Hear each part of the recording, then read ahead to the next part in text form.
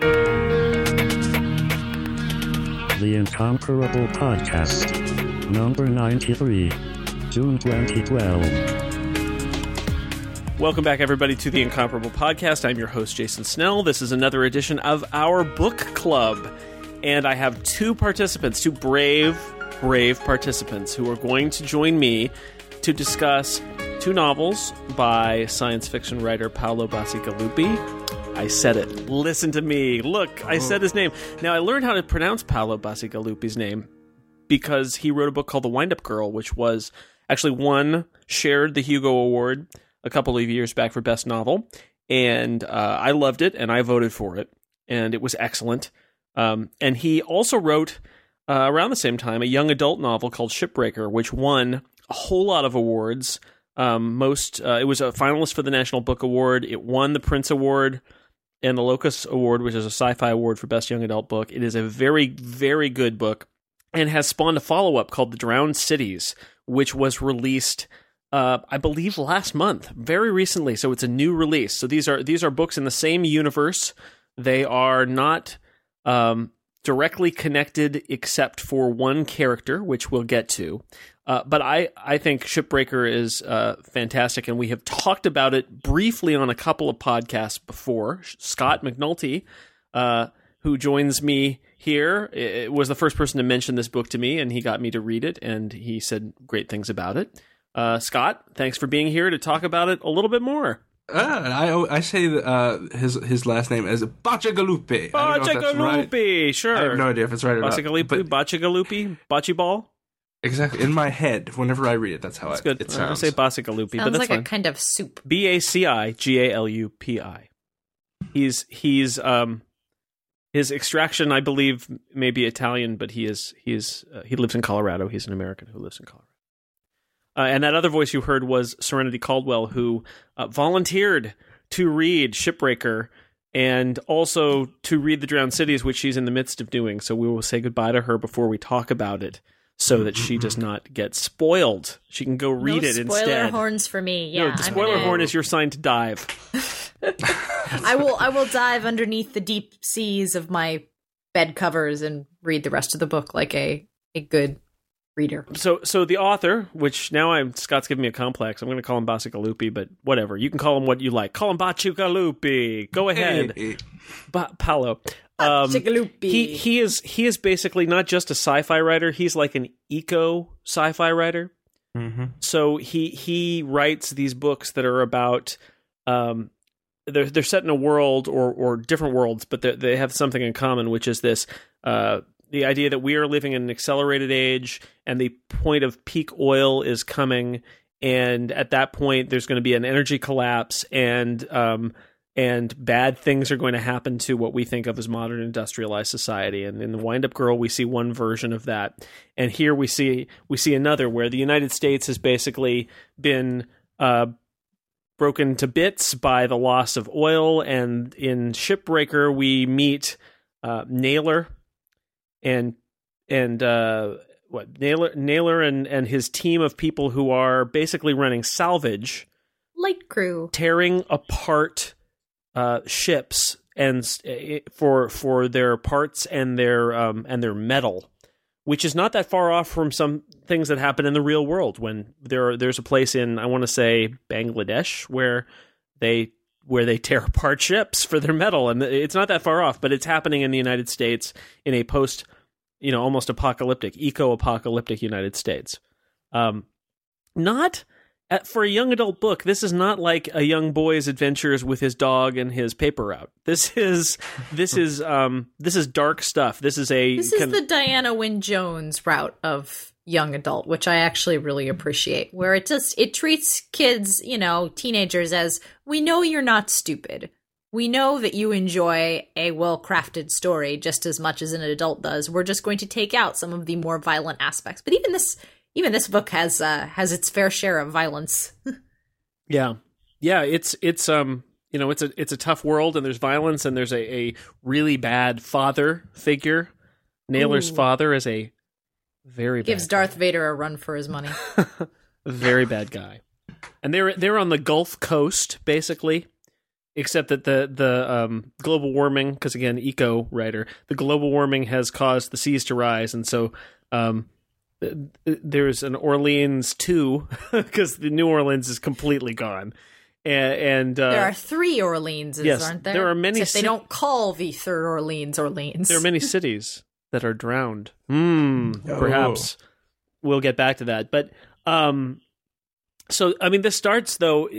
It's funny, and one of the things that I want to talk about the 2 books is which one is darker, and I actually keep going back and forth on it. In this one, you've got these kids are in these terrible conditions as scavengers, and when we meet Naylor, he almost dies, right? Because he's deep down in these narrow passages in the ship, and he falls into a tank, into a gas tank, and thinks he's going to die.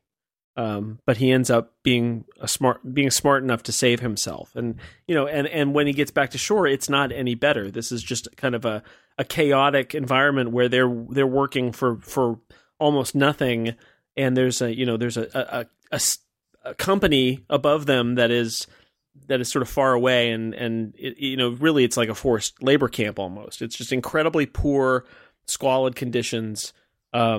So it's that. I think that's it's pretty rough stuff for something that's a young adult. Definitely. I mean, I read a lot of really, really dark young adult books growing up, and I tend to prefer those. And I mean, I feel like most avid readers tend to prefer something that's a little more complex and a little less black and white.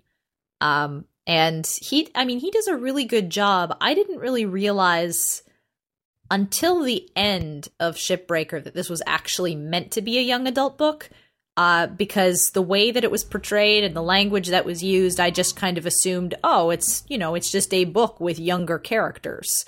And then when I was looking stuff up in advance of this podcast, I was like, oh, this was written specifically to be a young adult book. Okay, well, I get that. I think the best young adult books, though, are written like normal books. They just happen to star maybe slightly younger cast. Well, and there's some language limitations, and the language isn't as strong, creative. and there isn't sex, and that those are the like sort of defining. It's got to be kind of a PG, but you can be really dark around those 2 limitations. Scott, do you have issues with when you read something young adult? Is it that big a deal, or does it matter? Well, I generally do not like young adult books, mostly because I enjoy reading. I sort of set you up there because I know how you feel about young adult books. I generally despise young adult books, frankly.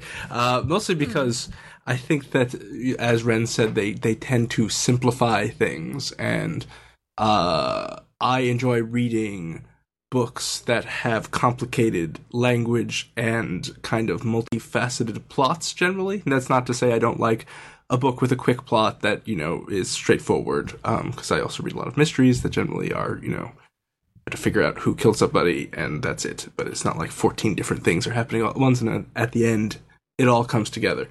That being said, I think that Shipbreaker rises above the general crop of crappy young adult books in that it is well written. Yes, it does. That is a plus. Yes. And so that keeps me engaged, even though the plot itself is fairly straightforward, and I have no problem with that. He manages to keep it interesting enough and keep the pace very quick, which I appreciate. And there isn't kind of like, the young adult, the tropes of the young adults. The kid finds out he has special powers that, nobody appreciates him, but then he's suddenly a wizard and everybody, it's great, and he's going to save the world. Naylor is not a wizard, by the way. No. We should clarify. He's apparently quick. He's a kid. But yes. He's a kid. He's a talented, smart kid, but he's just a kid. I feel like I should give you my shelf of good young adult books, Scott, because...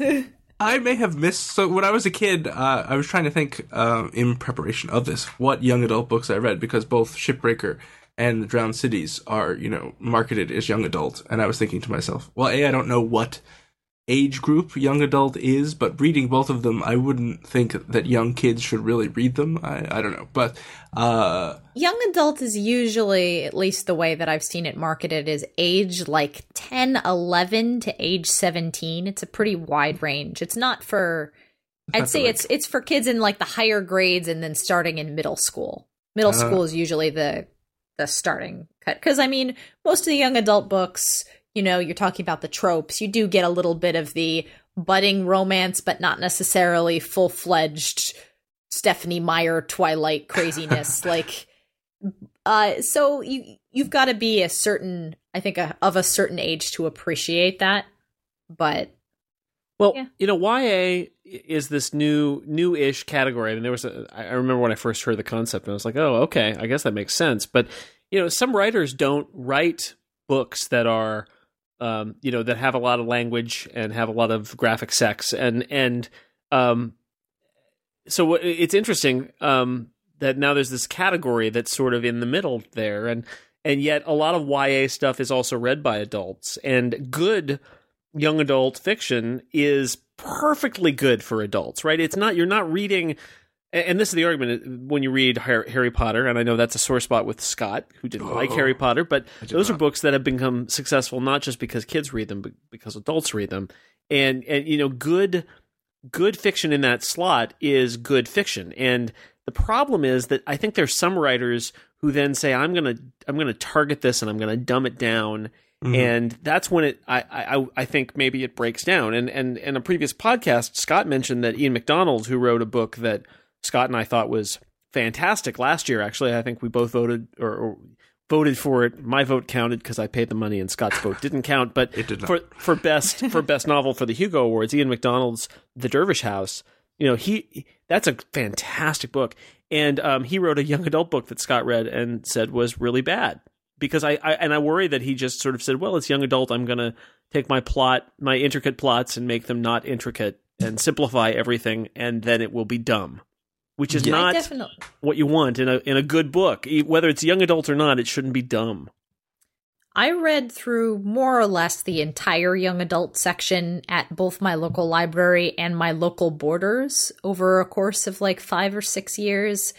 And that while there are some books that really stand out in my memory, and some I'll probably bring up later on the podcast as they relate to Shipbreaker, there were definitely there are slogs in that category where you just run into very, very, you run into somebody who wants to be Judy Blume except with magic or with, you know, post-apocalyptic sci-fi. And it just doesn't work so well. But there were plenty. I mean, even something that was fairly widespread like Animorphs, which was clearly, I mean, that was a big giant series that had its share and was written. I can't remember if that was written by a series of people or just one person.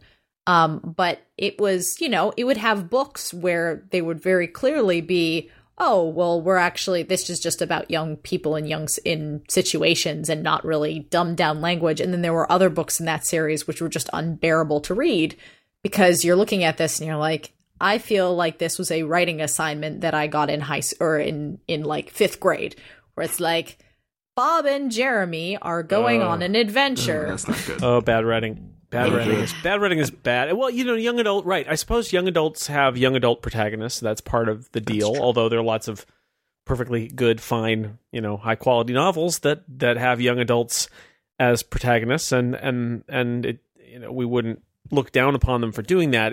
I do think that there's people are smelling money from, especially because of Harry Potter, right? And it's like, oh, geez, I got to get some of that.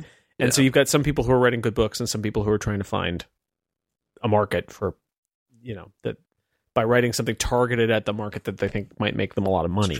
And I feel like when I was a young adult, there was not a young adult genre. Well, there were. There were things that were kind young adult books. I remember reading juvenile science fiction, right, which was like pulp stuff from the 50s. I think more than. Mm-hmm. Right. I mean, they were like boys' magazines, but it wasn't like a juggernaut that it is now. And that people are... No, it's very clearly labeled now in a way that I don't think it was. It had only really just started to go that way when I was growing up. Like, there wasn't really even a young adult section in the bookstore until I was 16 or 17, I want to say. They usually just kind of lumped it in with fiction, and it was like maybe a subcategory within fiction. It was like people with or books with young protagonists rather than young adult. Right. I mean, I would just end up in the sci-fi section and pick out a book, and and it's the Split Infinity by Piers Anthony, and I'd read that, and it's like, oh god, there are people having sex in this book. I will read the next book now, right? So it was, that I think that's part of it too. Is this weird thing? I keep likening it to a PG rating. It's that is some strange part of this young adult thing. Is it's a category where there's sort of an implied cleanness of content, which, I as a parent, I appreciate that, but it's strange. And so you end up with books that are legitimately good books, and then you end up with books that are not. And Shipbreaker, which is, again, what we're talking about, is a good book. It didn't feel to me like it was a watered down Wind-Up Girl or something like that. It feels like a legitimately good book. Well, it is a story. Yeah. It just happens to have young protagonists as the lead characters, but it is a story. It is a story where adults exist, and where some adults are very good and some adults are very scary, and there are shades of gray, whereas they might not otherwise be. Yeah, Shipbreaker actually reminds me of two books I read when I was growing up. There was a book called The Ear, the Eye, and the Arm, which I think won a Caldecott or a Newbery or something like that, which was a sort of post-apocalyptic, or I guess not even post-apocalyptic, like future world, where you get three people who are not even guns for hire, but like detectives for hire, and they have to go find a missing privileged girl.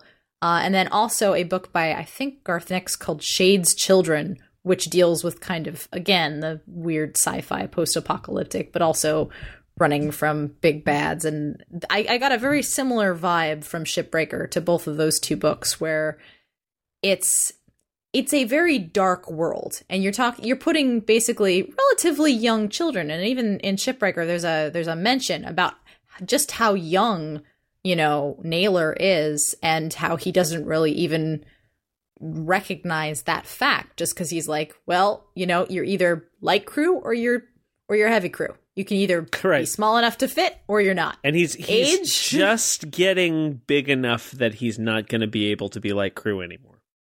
Exactly. We don't even find out these characters' ages until over halfway through that first book. I mean, he's quite literally coming of age. He's getting to the point where he is getting bigger.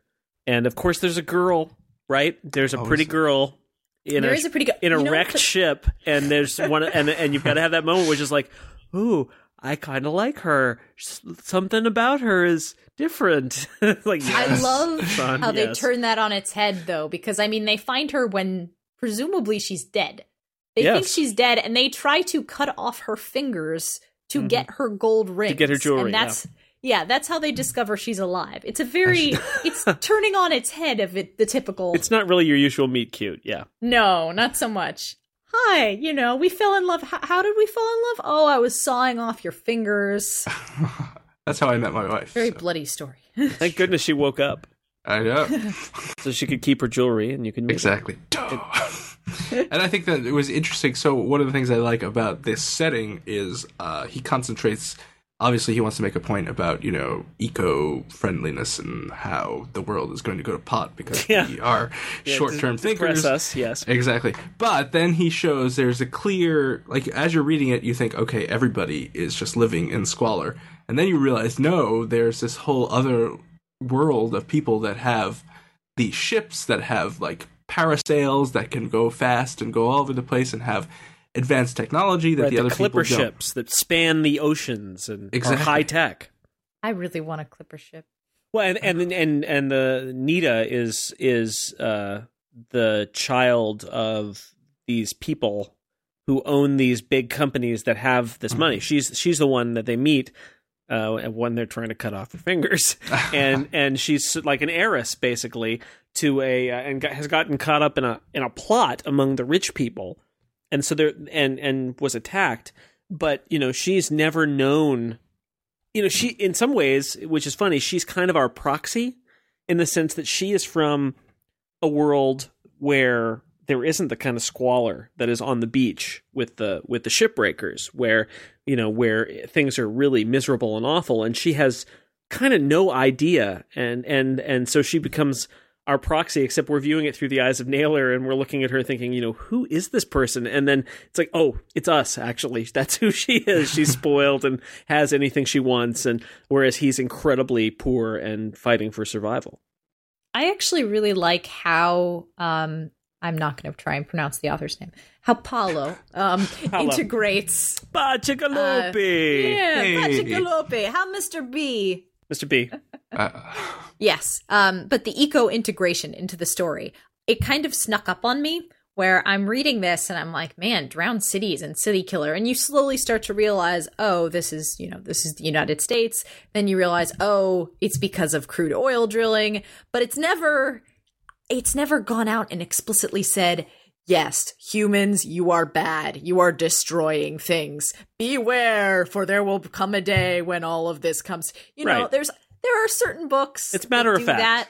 Yeah. And it's just kind of like, no, this is how it is. We're not going to jam it down your throat. And actually, it does a lot of, he writes a lot of stuff within this book in that sort of manner, which I really appreciate. It's so nice to, as a reader, be able to actually discover things for yourself and not feel like the author is saying, yes, focus on this, for it will be important in 50 pages from now.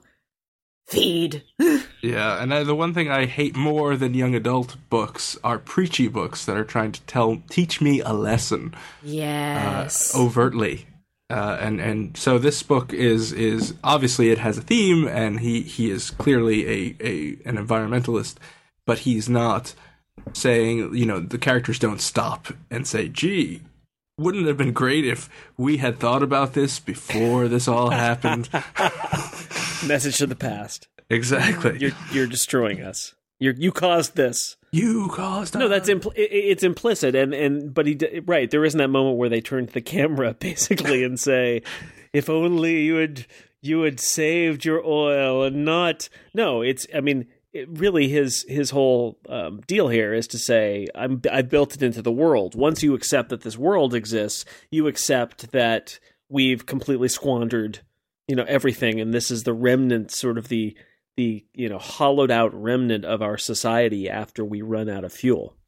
Right, and I just hope that I'm on the high tech part, and I am not falling on the clipper through. ship. Exactly. Apparently, you want to go live in the Midwest. That's right. So another character in this story is a very sci-fi character. We've got these regular human beings who are struggling to get along, but that's not all. We are in a sci-fi novel, and we have Tool. The augmented. Tool is an augment. He is a half-man, as they call him, but he is a creation from human, dog, hyena, tiger, many other kinds of animal, and he walks hamster. like a man. Hamster, yes, right. Mockingbird. Trout, yes, mosquito, lemur. Yeah, exactly. He's every animal, really. He walks like a man, but he is a killing machine. He's smarter than people and much more dangerous than people. And they meet him. Naylor and Nita meet him, and he becomes their sort of traveling companion and helper. And what's funny about him is when he's introduced, he's sort of, he's a monster. It's very much like the sort of, you meet the monster and then you realize the monster may not be as bad as the people. and surprise. Yeah. Because Naylor's father, Richard Lopez, is really, really bad. Right. As a side note, I find it very interesting that all of the characters have real names up into a certain age, where it's like, all of Naylor's parents' generation has real names, but Naylor and all of his crew folk to a certain, of his age, they all have things like Naylor, or even Nita gets a lucky girl, right? And you don't get the sense that these are nicknames. You get the sense that these are the names that they grew up with. Everybody's given up. Yeah. It's like surnames are not important anymore. No. Actual inventive things are not important. They've run out of names. They are not a non-renewable resource. It's post name apocalypse. It Yeah. is. Oh, that's the worst kind of apocalypse. America reached peak naming. And right. since then, it's all been downhill. The great Taylor shortage of 2012. No more vowels. So Tool is a really interesting character because he does seem to be this monster. He is a monster, right? And yet he helps them. he's an honorable. You get the sense. I mean, you're told that he is not like other half-men, and in fact, when they go to Orleans and they're like hiding in the water, trying not to be spotted, and then there's a squat that they're in at one point.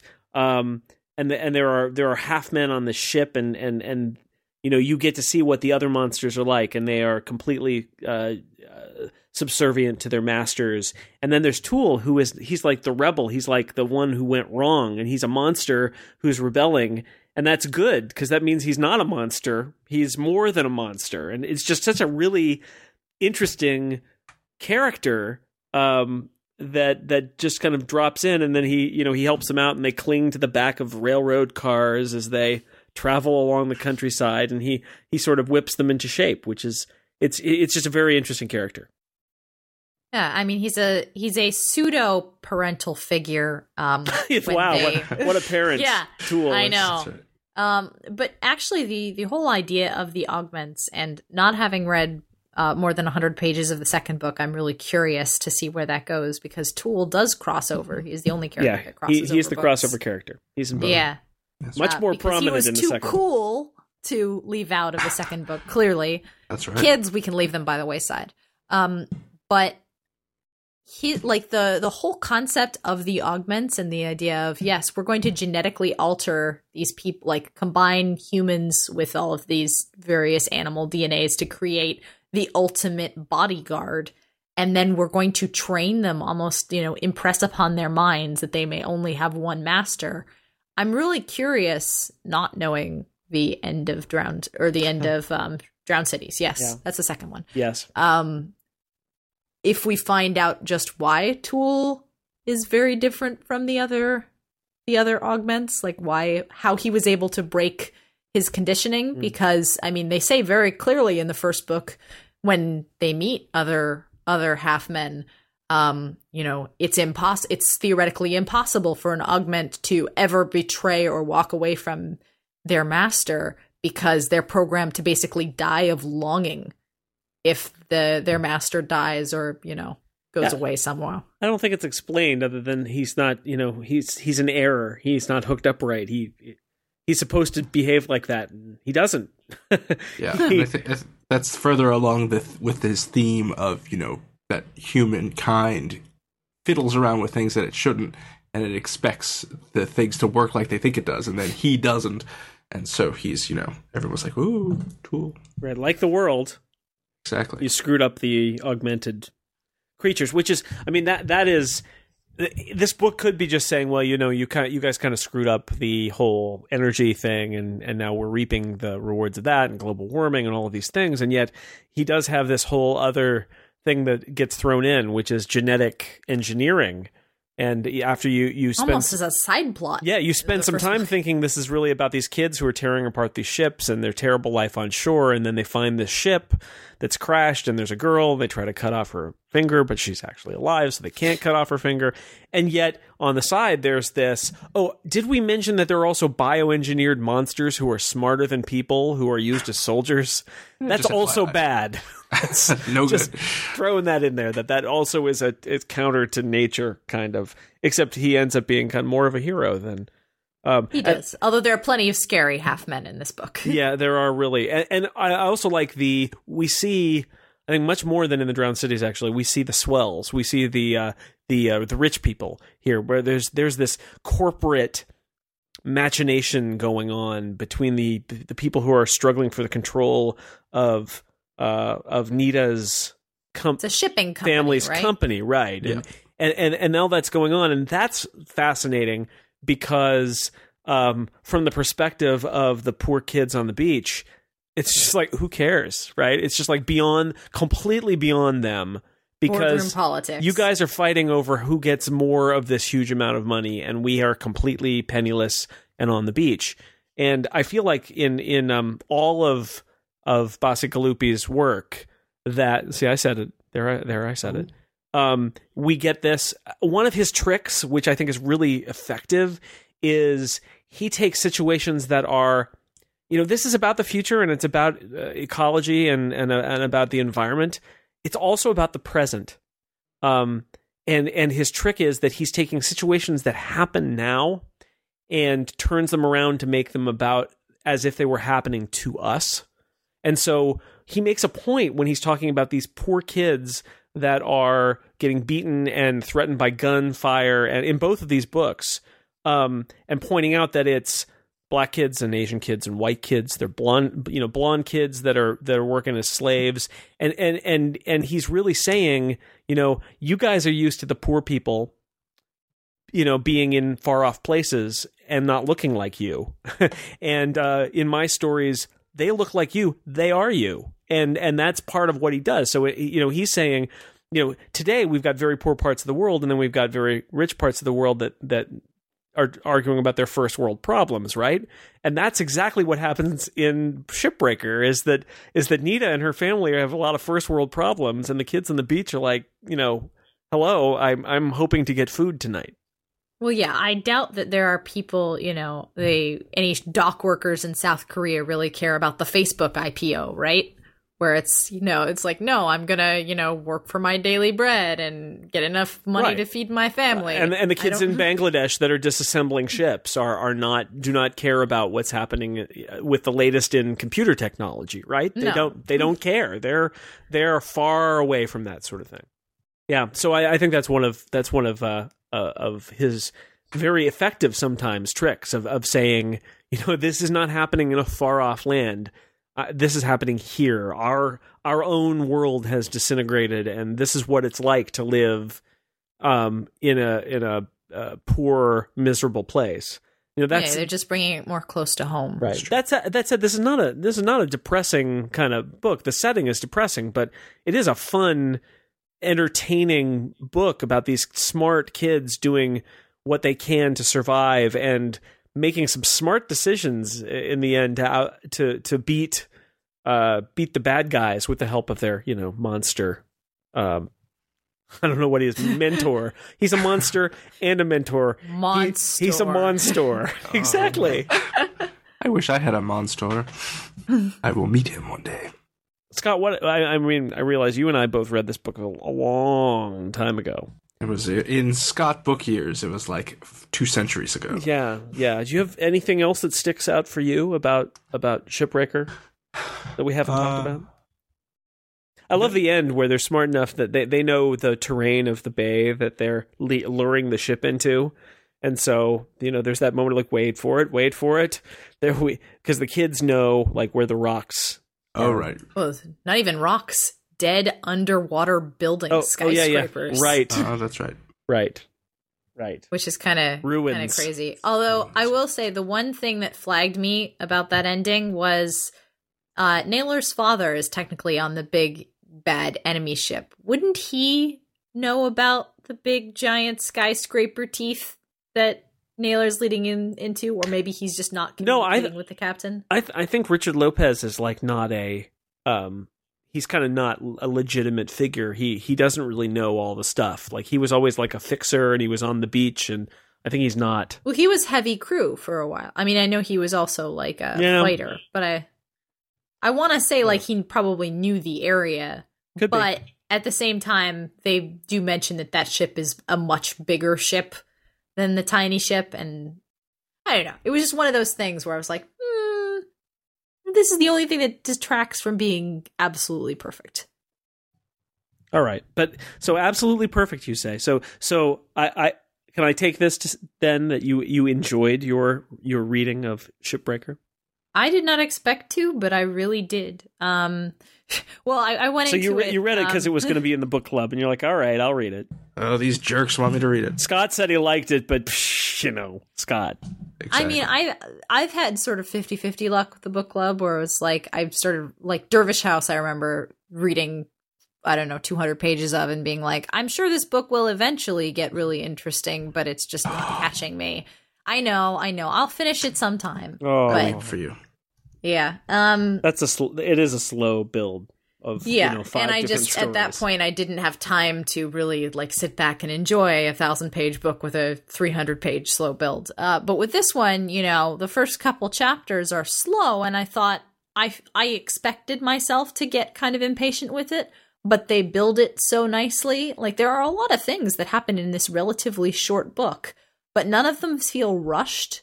None of them feel overlong either. It's just a really nice balance with a gigantic, really well-formed world, considering, again, the limited book space in which they had to explain it. Like, all of the conflicts feel real. The background of the beach, the beach folk feel real. Most of the characters are developed. Even the captains, like towards the end, feel somewhat developed. He just has a really fantastic knack for being able to shape and explain a world without you feeling like you're, either too overwhelmed or underwhelmed by it and poking holes through it. So I'm looking forward to reading Drowned Cities. As I said, I started it. I just finished Shipbreaker like 30 minutes before the podcast finished. So it's very recent. That's on my true. mind. Dan Morin-esque fashion to finish. Hey, I only started reading Shipbreaker yesterday, so I got through it quick. But I read the first 100 pages of Drowned Cities in the half hour between finishing Shipbreaker and waiting for this podcast to start, because I'm like, this world is actually really interesting, and I really want to like go back to it as soon as possible. Haha. So, told you so. I don't know. Yeah, I know. No, I'm glad. I'm glad that you liked it. No, and I first heard about it from Scott, who said that it was very good because we were talking about the Wind Up Girl, and he said, "Oh, Shipbreaker is better than the Wind Up Girl," and he liked the Wind Up Girl. But it's true. See, I haven't read the Wind Up Girl yet, so now I'm excited. Some people hate it, and some people love it. And I, much to my surprise, as I was reading it, I discovered that I loved it. So I voted for it over The City and the City by Mieville, and they tied. So it didn't. I guess I'm the reason, since my vote actually didn't count. I'm the reason they tied, because I thought it was.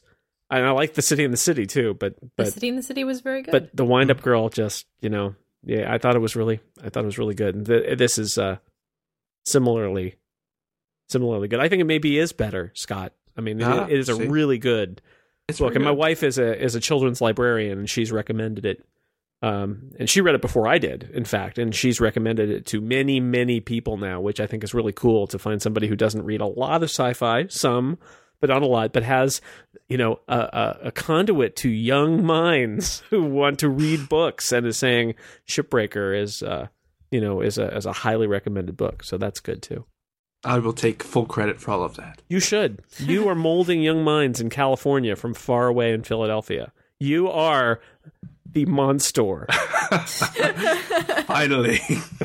Yes. But Scott, I'm going to send you a list of really good young adult novels that I hope you will not hate. So you can expand your reach of really cool ones. You should CC me on that. I would love to see the list of, and I'll pass that on to Lauren, who can use more things to recommend in the children's library. So yeah, I mean they're all like 5 and 10-year-old recommendations. No, that's but they're good. Still on my shelf. Which books don't go bad. Books are timeless, especially when they're about apocalyptic futures. That's true. Well, some books do go bad. We're not talking about those. Those don't get discussed on this podcast. So now, because Ms. Caldwell has not yet read the rest of the Drowned Cities. Oh, Ren. We are going to have to say goodbye to her. We're going to put her in the soundproof booth, or actually just, maybe hang up. Yeah, I may go crawl into bed and read the rest. And read the rest of them. And yes. So, you two can talk. So yes, we thank you for your service, and thanks for being on this podcast. And we will part ways, and it's just going to be me and Scott the rest of the way. Ooh. This podcast is over. For you. No, it's just begun. Good night. Good night. Good night. She's gone. I'm sad. Scott, you're the last one left again. I just am a winner. I'm a survivor. That's what I am. You are. And a Monstor. No. And a Monstor. We made up a new word, and you are it. Yes. So the Drowned Cities. The Drowned Cities. What did you think, Jason? As compared to Shipbreakers, which one did you like more? I like Shipbreaker better. I did as well. Which is not to say that the Drowned Cities was bad. I like the Drowned Cities. And one of the questions I had for you was, is the Drowned Cities darker than Shipbreaker? And the reason that I keep going back and forth on this is that in the Drowned Cities, the kids we meet at the beginning have a semi-stable life. I mean, they lost their old life, but they are working for this doctor in a village, and they've kind of got a system. Whereas the kids in Shipbreaker are just slaves, and it's miserable. The difference is that they have a nice kind of adventure that leads to meeting a rich girl who might save them. Whereas just terrible things happen to the kids in the Drowned Cities. Terrible things. I think that without a doubt, the Drowned Cities is much darker than Shipbreaker, if only because of the number of times people say maggot. Maggot. It's well, you can't swear in the young adult fiction, so instead we get maggot. And you didn't ruin it. I would have noticed anyway, but when you pointed out they say maggot a lot, as I was reading it, I started to notice that they say maggot a lot. Everybody's a maggot. There are war maggots. They're maggot this and maggot that. It's raining maggots. Hallelujah. It's raining maggots. And so the Drowned Cities, they're like a lot of the characters are child soldiers, basically, right? So that they're young. I mean, I think, and it's really easy to forget how young they are, and then they eventually end up someplace where there are people who are in their teens or 20s, and you realize, oh geez, these kids are 10, 12 years old. Right, and so the teenagers are like the officers, the experienced people who actually get uniforms instead of just an automatic machine gun. No, it's not even that. Rags. It's like a machete. Oh, that's true. You have to work your way up and a bottle to the of acid. You start with a machete and a bottle of acid. See, there you go. If any book that has 10-year-olds waging warfare with a machete and a bottle of acid is pretty dark. Pretty dark. Yeah. So we meet Malia and Mouse, and they are kids who are working for this doctor in this village, and an army, a militia. That's one of these groups that we realize we're actually in the Potomac Basin, and this is around Washington D.C. Mm-hmm. And these various militia groups are fighting this endless war with each other, and they come to their village because they've been chasing a monster through the jungle, and that monster, of course, is Tool, half man from previous book. Yes, spoiler at all, really? Yes. The spoiler horn, by the way, has sounded for the Drowned Cities. So flee if you have not read it and do not want to be spoiled. So Tool's presence causes all this stuff to happen, basically. And Malia and Mouse watch their village get torched. Yes. And the doctor is killed horribly. Mm-hmm. And, just awful things happen. And then Mouse is taken in by and recruited by this this militia. And so they're turning him into another faceless killing machine soldier boy throughout this book. While Malia is talking to and arguing with Tool. Right, and Tool is like, well, let's just leave him. Let's leave. Let's run. We are outnumbered, and our only chance of getting out of this is if we leave him. And there's no logic to stay, because true. You're not going to be able to save him. And she insists. She does, and then I think it's very clever that she figures out Tool's kind of pack mentality, because it's kind of been programmed into him because he's part dog. And she's like, well, he's a pack member. We need to save him. And Tool's like, well, all right. Yeah. I can't decide whether that's Malia manipulating Tool or whether Tool is almost like reading her feelings for him and saying, oh. And extrapolating. He's like part of your pack. That I understand. I'm not sure which one it is, but it's effective, right? That mm-hmm. Suddenly he is ready to leave, and decides not to. And she tries to save his life so that he'll owe her. And he laughs it off and says, "I don't owe you anything." And yet he ends up going with her anyway for his own reasons. And such an interesting character, because he's not human, and he does not behave like a human, but he has his own honor and his own kind of code, and he's happy to rip people into shreds. But at the same time, he's like a weapon that is turned back on its creators, and he's now a tool of vengeance against those who created him. That's true, yeah, and I think it's he is probably the most fleshed out of the characters. Not that the other characters are like caricatures. I think Paolo Bacigalupi does a great job of getting a lot of characterization into all of his characters, and I think Tool and Mouse are probably my two favorite characters in this book, and which makes Mouse's story even more depressing for me as it was happening. It's harrowing, right? That he is. You actually are seeing the steps that he goes through to sort of dehumanize him. And there's a moment where Mouse has this great success where because he's not very valuable, they basically throw him in the water and have him swim over to where there are snipers, figuring, he'll get shot, whatever. It doesn't matter. And he succeeds, and like all the people who are with him die, and then he kills a bunch of people. And the coup de grace is that he calls in on the radio. He's very smart, right? He calls in on the radio the people who are firing the artillery and tells them to move it back a few hundred yards, which blows up their fellow soldiers instead of his soldiers. Who are also children. Right. And so you're like, yay! Actually, wait a second. Not yay. He's killed people and all of that. So you're rooting for him, and then you realize what you're doing, which is he is becoming increasingly one of these, like Ocho, who is one of the other characters, who is sort of like Mouse further along. He's been further dehumanized, and Malia gets a sense that Ocho, there are moments when he's like a human being and moments where he's like a completely inhuman killing machine, and she doesn't really understand it. But now with Mouse's progression, you see this is what happens: is these kids are sort of ground up, and the ones who survive end up they've seen all of these people die, and they've become completely dehumanized. Yeah, it's fun. It is an uplifting story. It's a romp. So and it's all said.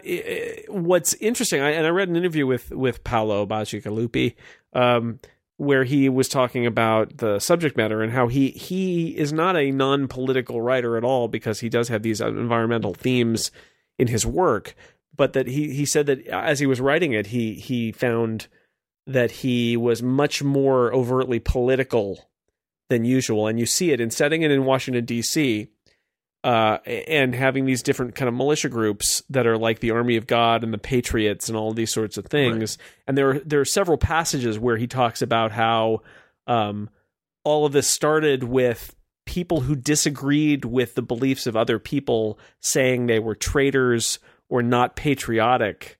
And it's clearly his take on our current events, fractured political system, where if you don't believe what I believe, you are not, you're not an American, or you're against America, or you're not a patriot.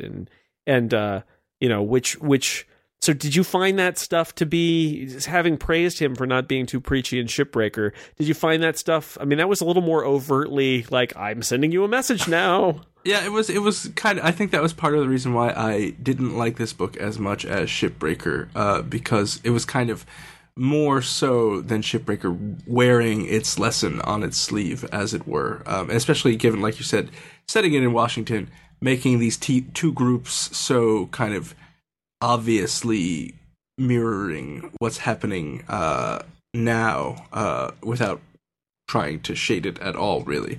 Right, it's because it's the Patriots against the Army of God. So right. It's these two groups that are saying, "We're for goodness," right? as they shell the hell out of each other and kill each other. And nobody really knows why they're trying to kill each other. And the other interesting thing, and the climax is at the Capitol. Right. And so that's not a message at all, is it? That they're in the Capitol building, and the Capitol building basically is blown up. in the climax, so it's all this time it hasn't really gotten hurt, but now yes, that it's the suddenly. climax of this book, it's the Capitol Dome's going to get smashed. It's a giant building that is clearly a target, but it survived. And so the other thing that was kind of a little heavy-handed is, so the Chinese have apparently survived the eco-apocalypse fairly well. And so they come into America to be like the peacekeepers. To be right? peacekeepers and just to teach people how to, have a democracy and live civilized and, how they can, instead of fighting each other, they can farm and turn their, they have all these motivational sayings and this literature, and they paint propaganda to help people to stop killing each other. Malia's father was a Chinese peacekeeper who met her mother, who was an American, and had her, and then the Chinese pull out, and she's left behind. Right, she's left behind, and they run to the docks right when they're leaving, because clearly, hey, we're his family. There's going to be room on the boats, and which is so clearly like a Vietnam kind of a parallel, except that we're Vietnam in this scenario. Exactly, and this is like what you were saying before. He kind of twists he makes the. And I imagine he's writing for a largely American audience, but that could be wrong. So he kind of... Or Western audience. Certainly. Westerns, that's true. And so he shifts your normal expectations of, well, that doesn't happen to people in Western civilizations. Yeah, I mean, not to be too blunt about it, but I feel like one of the tricks he does, and it can be very effective, is he's saying... And he uses this. He says this person has red hair and this person was blonde with pale skin. And what he's saying is he's telling a story essentially... about what has happened recently, in fact, in Africa, especially, where there are militias with children, and they do, and horrible things happen, and these children are kind of dehumanized as they live through these horrible, violent spurts in especially in Africa. And so he tells that same story, except he makes a point of saying, these are white kids and black kids and Asian kids, and they look like Americans. And what he's saying is, imagine how horrible this would be if it happened to you. Now imagine the fact that it is happening today. And, oh, by the way, it's in Washington, D.C. Yeah.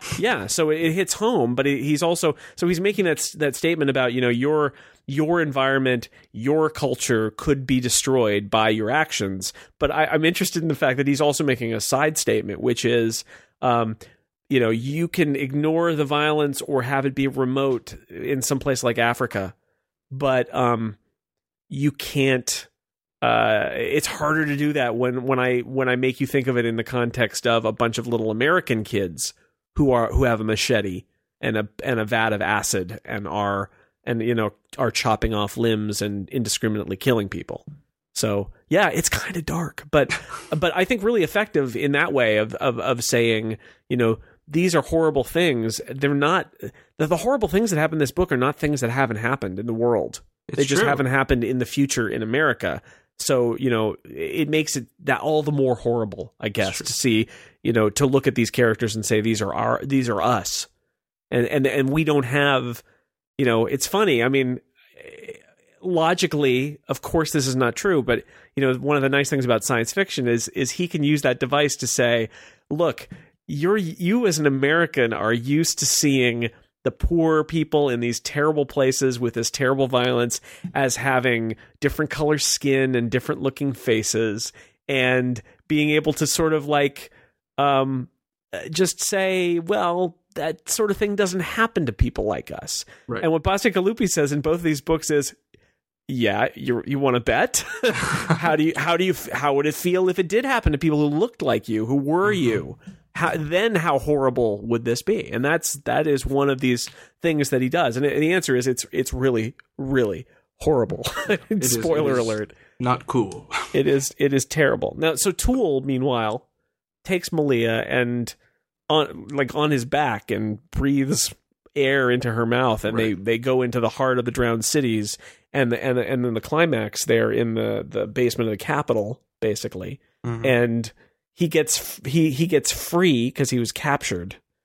By the way, pro tip: do not take the captured half man to your lair and hope he doesn't get out. Yeah, and taunt him a little while, and then just assume. And have the guy with the keys get a little too close to him. Exactly. It's not a good plan. It's a bad idea, because what happens is he gets out, and he like literally kills, just by shooting or tearing them limb from limb, every major senior figure in this one militia. They're all dead. In the end, it's Malia and Ocho and Tool. I think so. In the basement with dead people all around them. Wow. Yeah. It's pretty dark. Oh, and I didn't even mention the fact that Malia's mother has apparently squirreled away or stolen like all of the key artifacts of like the Constitution, from the National Archives. She's basically taken all valuable artifacts and hidden them in like a secret room in her apartment building. And once again, playing with that whole idea of there's kind of two civilizations here. One, people living in the drowned city with, children, soldiers killing each other, and crazy militias fighting over inch by inch over a city that's basically ruined and worthless. Yeah. And then you have like business people from China coming by to purchase the artifacts exactly that are laying around because they want to save them from this war-torn place. And this actually happens in the real world, right? Yeah, so, right. That people from the rich countries come to the poor countries and exploit them, and exactly. And occasionally the UN sends peacekeeping forces, right, or NATO, and that's what as Americans, we're always the ones who are sent to those places. And so again, just like with the Vietnam parallel, that parallel of being the place where the peacekeepers are sent, and they're condescending, and they're like, "You people are savages. Why do you do this? Why do you fight when you could be cultured and have a democracy and all of these things?" And he just turns it all around. Huh. Yeah. So did you get what the Drowned City stands for? Did I get what the Drowned City stand for? It's DC. Oh, I did not make that connection. Ha ha! I was very proud of myself when I realized that Drowned Cities means DC. It's Washington DC, the Drowned Cities. I did not pick up that at all. That's very clever. 2 points for you, Jason. Yes. Oh, yes. Finally, I'm off my drought. I was at 0 points for a very long time. It's true. But Tool in this book is he has more to do. He does. He has a lot more to do. And he was an interesting character in Shipbreaker, but in Drowned Cities he is fascinating because you get more to Ren's question about what do we learn about him. I don't think we learn his origin story. That's still kind of a mystery, other than the fact that he's just sort of didn't behave like other like he's just not like the other monsters. Yeah, his pack died and he should have just died with them, and he decided he didn't care and he would just be his own guy. But such a fascinating character because he is, even though he is a monster, he is above us in many ways. I love that he is more, not just stronger, but more intelligent, and he's built for war. Right. And his priorities are very different, and his morality is very different. But he does have a morality, and he is incredibly intelligent. And it's just such a great character to see. He's almost like an alien being in a way, where he's except that he's not above us, like so many aliens are portrayed as being kind of like these ethereal beings that are above us. He's a killing machine, but yet also has all these other traits that are so much better than the people we see. He's a really interesting character. It's true. And I think he says at one point that what he does is he survives. Like, he goes and he's been in all these different battlefields. He's killed people on every continent. Yeah, right. The main thing that he has learned is that he survives no matter what battle he goes into. He is going to survive, and that's kind of how he frames his whole outlook on life. He does what he needs to do to survive, and that, I think, is kind of how he kind of overrides his genetic programming somehow, because he needs to survive. He's not just going to lay down and die like the rest of them, like they think he should. Right, and when we meet him, right, he's been bitten by a gigantic crocodile, and his arm's almost fallen off, and he only has the one eye, and but he makes it. He survives. It's hard. He's hard to kill. He is hard to kill. As an enormous half man, half tiger, hyena dog monster guy. My You would- bird. Yeah, you might expect that he'd be difficult to kill. He's very hard to kill. This is true. But anyway, that was a really good character too. It was nice to see more of him and get a little more sense. I would like to see him again. In fact, maybe the next book will just be all about Tool. The Adventures of Tool. That's right. Yeah, it could be. Probably not, but maybe. Who knows? It could be. So in general, though, thumbs up for Drowned Cities? Yeah, I would think if you liked Shipbreaker, you'll like the Drowned Cities. I don't know if you necessarily have to read. I mean, they don't continue the same story. No, they Tool don't. Crosses over, so they stand alone. You don't have to read one or the other. If you I think only the implication. have time. I think the implication is that Drowned Cities comes after Shipbreaker, but even that it's not 100%. I mean, I don't right? think Tool never mentions any of what he's done in the previous book. So right. If you had to choose, if you only have time for one of them, I would think you should go with Shipbreaker. Yeah. But they're really quick reads, and they're both well done. So I would say thumbs up. Yeah, they don't feel dumbed down. I mean, to get back to our point about YA books in general, this is not a dumbed down book. Just because, I mean, there isn't bad language, just maggots. It's true. Maggot.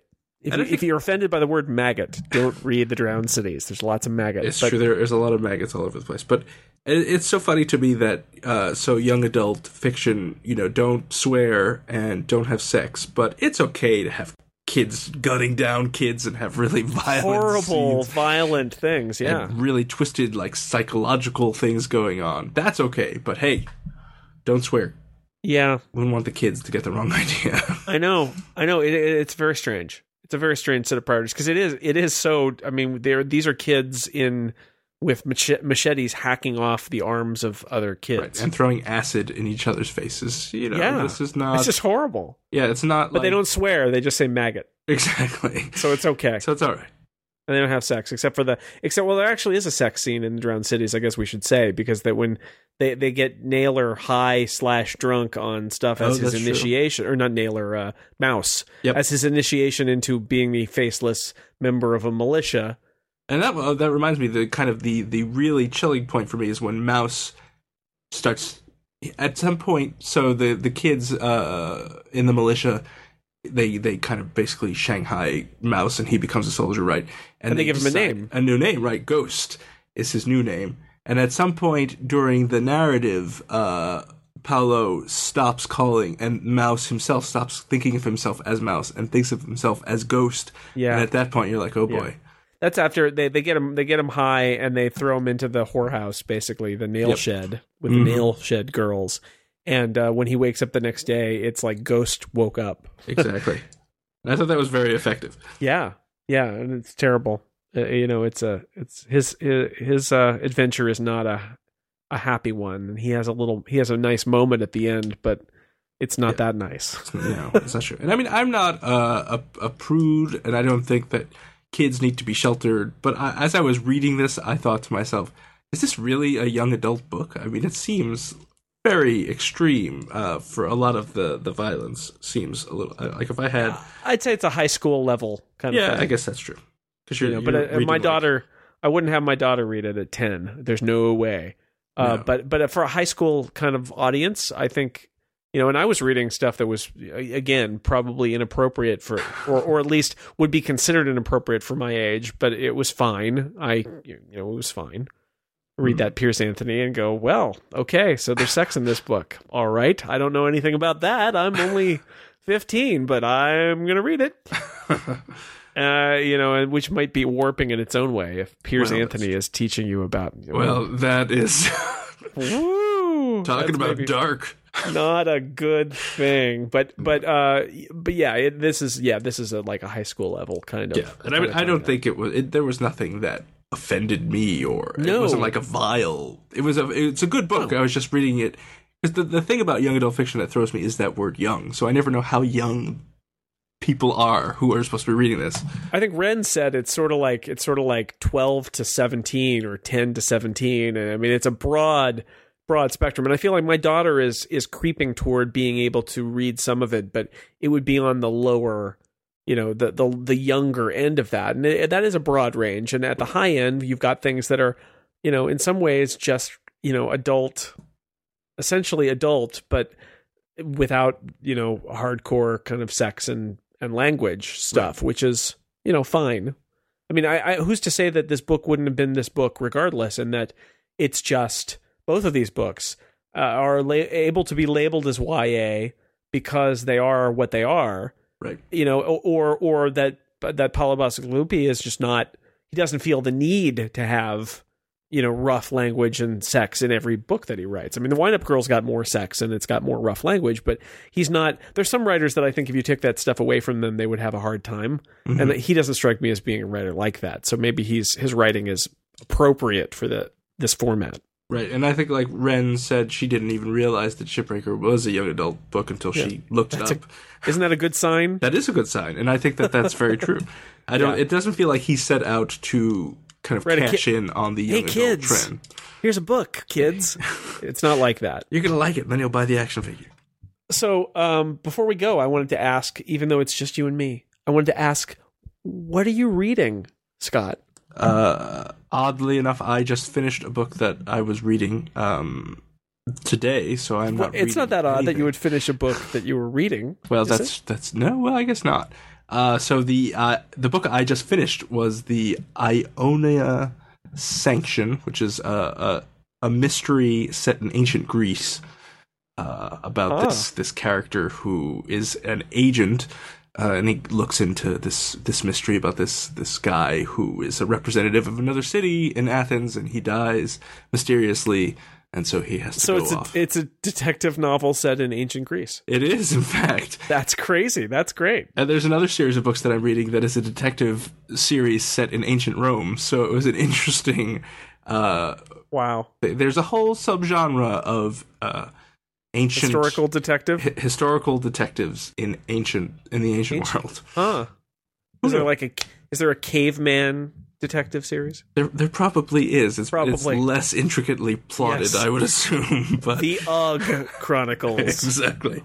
It's a gold mine. And how about yourself, Jason? I am currently reading Leviathan Wakes, which is one of the Hugo nominees, and we are going to do, I believe our next book club is going to be the Hugo novel nominees in a few weeks, once everybody gets a chance to read some of them. I think we've all read some of them because we've actually done a podcast about two of them. That's true. Embassy Town and A Dance with Dragons. Mm-hmm. But I've yet to read Deadline, which is the sequel to Feed. Oh, I read that. Which you have read. Mm-hmm. Say no, don't spoil me, Scott, any more than you already have. I want to go in fresh because I am going to read it. The only reason I would read it is if it got nominated for a Hugo, and it did, so I'm going to read it.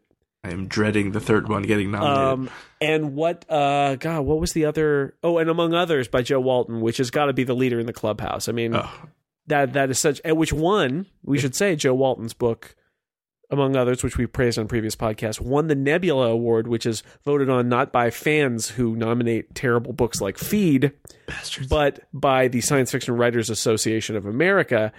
So it's the science fiction writers themselves nominating their peers, and Joe Walton's book, Among Others, won the Nebula Award for Best Novel. And I heartily endorse the Nebula Awards because that was a great choice, and I figure I'm probably going to vote for Among Others for the Hugo. It's such a great book. Having read all of the Hugo, I don't want to ruin anything, but Among Others is the best of them. Yeah, that's the best one. So I'm reading Leviathan Wakes, which is also funny in that it is a sort of, on one level, it's a kind of space opera-y kind of, man is spread throughout the solar system and there are people on all the different systems. But it too has one of its interlocking stories is really a detective story about a cop who's on the, he's a cop on the beat and he's given a bum assignment. It's about a girl who's missing, and his lieutenant tells him to drop it, but he can't drop it. I mean, it's all these great detective noir-ish kind of tropes. It's true. Except it's happening in an asteroid, and there's a war happening, and there's mysterious ships that are blowing up other ships. And I'm only about halfway through it, but I'm enjoying that a lot. That's and because I registered for the Hugo Awards, I got that novel as a PDF as part of my packet as a voter, and so I've just been reading it on my iPad in the PDF, which has been very, very pretty. And the sequel just came out. There's a sequel. I didn't even know. Well, I hope I continue to like it, because then I'll read the sequel. But I'm enjoying it so far. So that's what I'm reading, is Leviathan Wakes, and before that I read The Drowned Cities, which we talked about. Well, I'm just trying to keep up. Before the book that I mentioned, I read View from the Imperium, which is like a space opera parody, basically, I suppose. Oh, and I have a book on my Kindle now that I should mention that it was on sale, and it may even still be on sale, I don't know. But you said on Twitter that if you enjoy smart space opera, you should get Son of Suns. Yes. By Carl Schroeder, which I bought. I hope you enjoy it. All right, well, Scott, I feel like we've covered the the depressing future destruction world of Paolo Bacigalupi. Yeah, I think I'm a little worried about him. I think he needs to lighten up, because have you seen his Twitter account? The wind-up girl. His icon is a Mexican wrestler mask. I did see that. So maybe it's fun. Yeah, it's kind of fun. True. But I read his. I should say I read his short story collection, Pump 6, which is also good, but really depressing. Because it's the same stuff. It is the terrible, eco catastrophe, peak oil. Yeah, exactly. Sad. So I will close up the book club for this time and thank Serenity Caldwell, who has left us because she didn't read. She's right now reading The Drowned Cities and learning about the psychology of Half-Man Tool. And Scott McNulty, thank you so much for being here and reading both the books and turning me on to Shipbreaker in the first place. You're welcome. I take all the credit for any good book you've ever read. Sure. And I'm glad that we got to The Drowned Cities before you'd forgotten what was in it.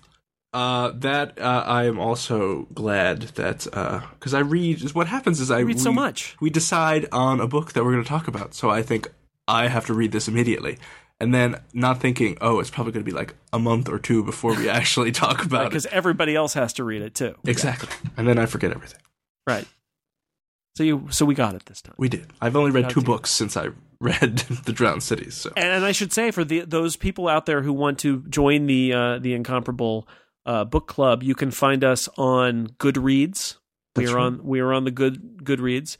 And our next book club selection is going to be the Hugo nominees. So if you search for Hugo 2012, I believe you will find the Hugo nominees. But as we said, they are A Dance with Dragons by George R.R. Martin, among others by Joe Walton, both of which we've talked about a little bit. Embassy Town by China Mieville, which we had a whole podcast about that you can go listen to if you like.